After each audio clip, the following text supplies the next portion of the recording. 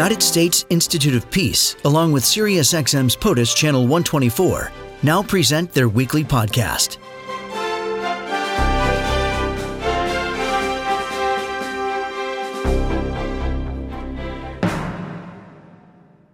Looking at numbers, we look at the Johns Hopkins University, about 7.2 million cases worldwide for coronavirus. In Africa, Nigeria, about 13,000, about 53,000 in South Africa, about 10,000 in Ghana.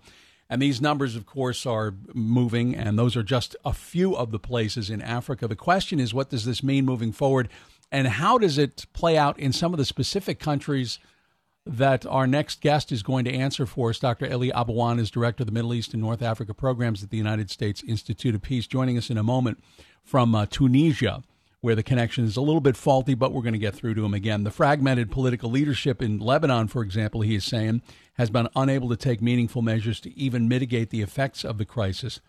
And there have been also some echoed protests, if you will, overseas in Africa related to George Floyd and the death. So there is much to be discussed. Let us note also, according to, well, let's get him back on the show then. Dr. Eli Abouan, Director of the Middle East and North Africa Programs at the United States Institute of Peace, as I said, joining us from Tunisia, tweeting at ELIE022. Dr. Abouan, welcome. Thank you for being here. Good morning. Thank you very much. Thank you for hosting me.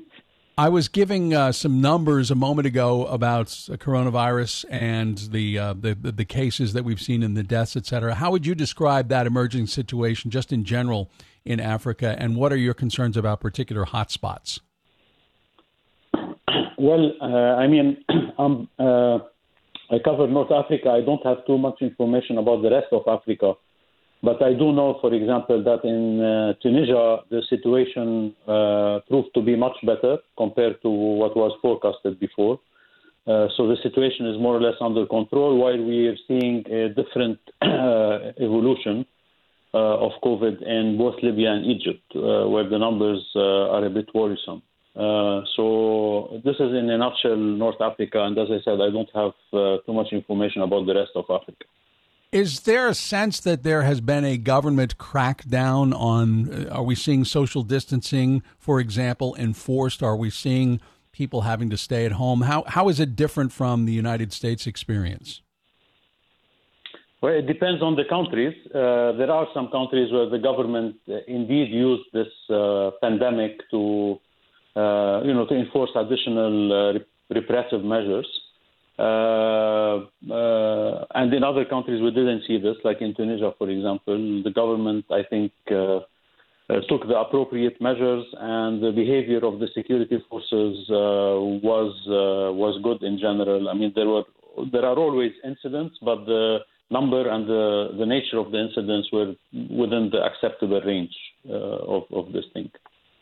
Let us, Dr. Abouan, speak specifically of one area that you are very closely watching, and that is Lebanon. What should we be concerned about in the United States?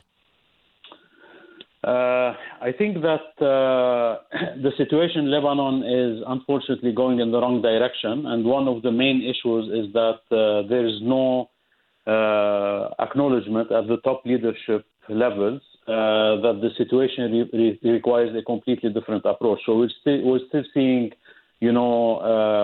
some sort of political bickering between, for example, the central bank and the government, and this is reflecting into actual, significant differences in the figures provided to the International Monetary Fund, and this is jeopardizing the whole possibility and relevance of seeking assistance from the IMF. This is one example of how the fragmentation at the political leadership level is affecting the situation. In parallel, we're seeing a continued,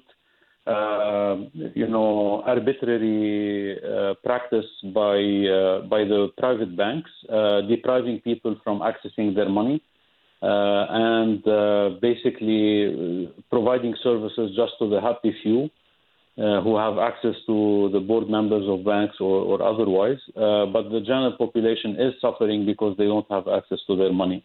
All of this is compounded by the economic crisis that was already thriving in Lebanon, but now with the COVID and its aftermath, this crisis will become even more acute. So these are the main elements, I would say, of Lebanon's situation today. Dr. Abwan, in Lebanon, with this protest movement, is this a general sense of a disorganized protest against the government, or is there a concerted effort by one group or united groups to try to change things?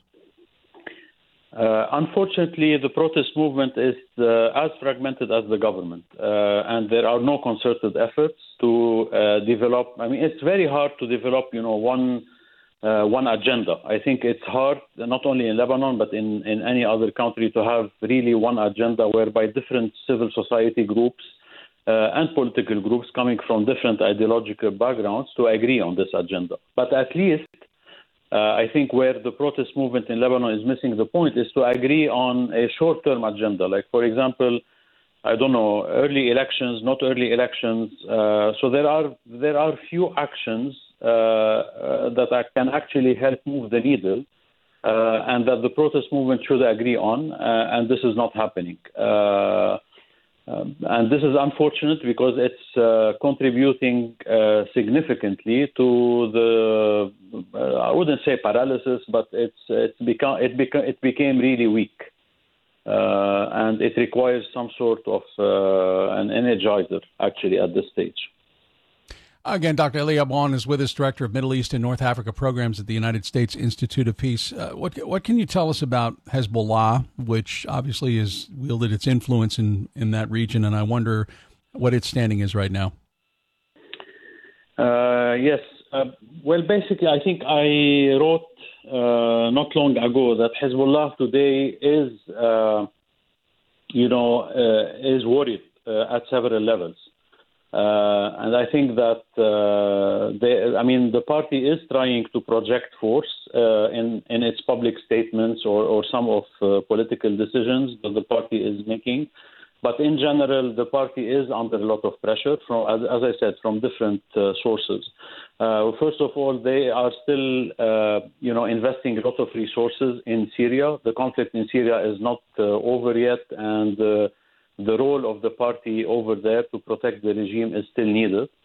The second source of tension or pressure, is that the constituency of the party in Lebanon has been affected by the financial crisis, by the banking crisis, and that the upcoming economic crisis will hit them even harder. Iran, which is the main sponsor of the party, is experiencing very serious economic challenges, and the ability of Iran to provide them with financial support will be hindered in the next few months as a result of the economic crisis, but also of the sanctions. So all in all, the party is really in a tough spot at this stage. I'm not saying that they are going through an existential crisis. I'm just saying that at this stage, they are under a lot of pressure from different sides. And their main concern is to avoid a civil war in Lebanon between Sunnis and Shias. So they are really keen on avoiding this scenario from happening. And we've seen in the weekend, an attempt to basically drag Lebanon into the Sunni-Shia confrontation that was rapidly contained by the major Shia political leaders, including those from the party. Although you do not see it as an existential crisis, I wonder if you see the possible erosion of Hezbollah influence as a good thing, or are you concerned that it might be replaced by something even more militant?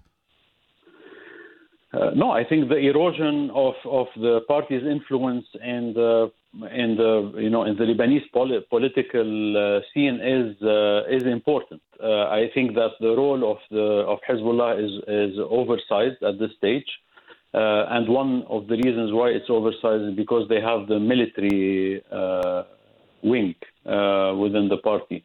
So any kind of erosion is good. However, what is important for the international community is to make sure that this process is being monitored and there are substitutes, prepared to be put in place. Because the worst thing that can happen, as it happened actually in Iraq, is that you remove one regime, or in this case, you erode the influence of one party, and then you don't have a proper replacement, and then you get into a more dangerous situation. So I think that the international community has a vested interest in monitoring what's happening in Lebanon and in supporting some of their allies, basically political allies or institutional allies, like the Lebanese armed forces, for example, to make sure that there is no vacuum in Lebanon.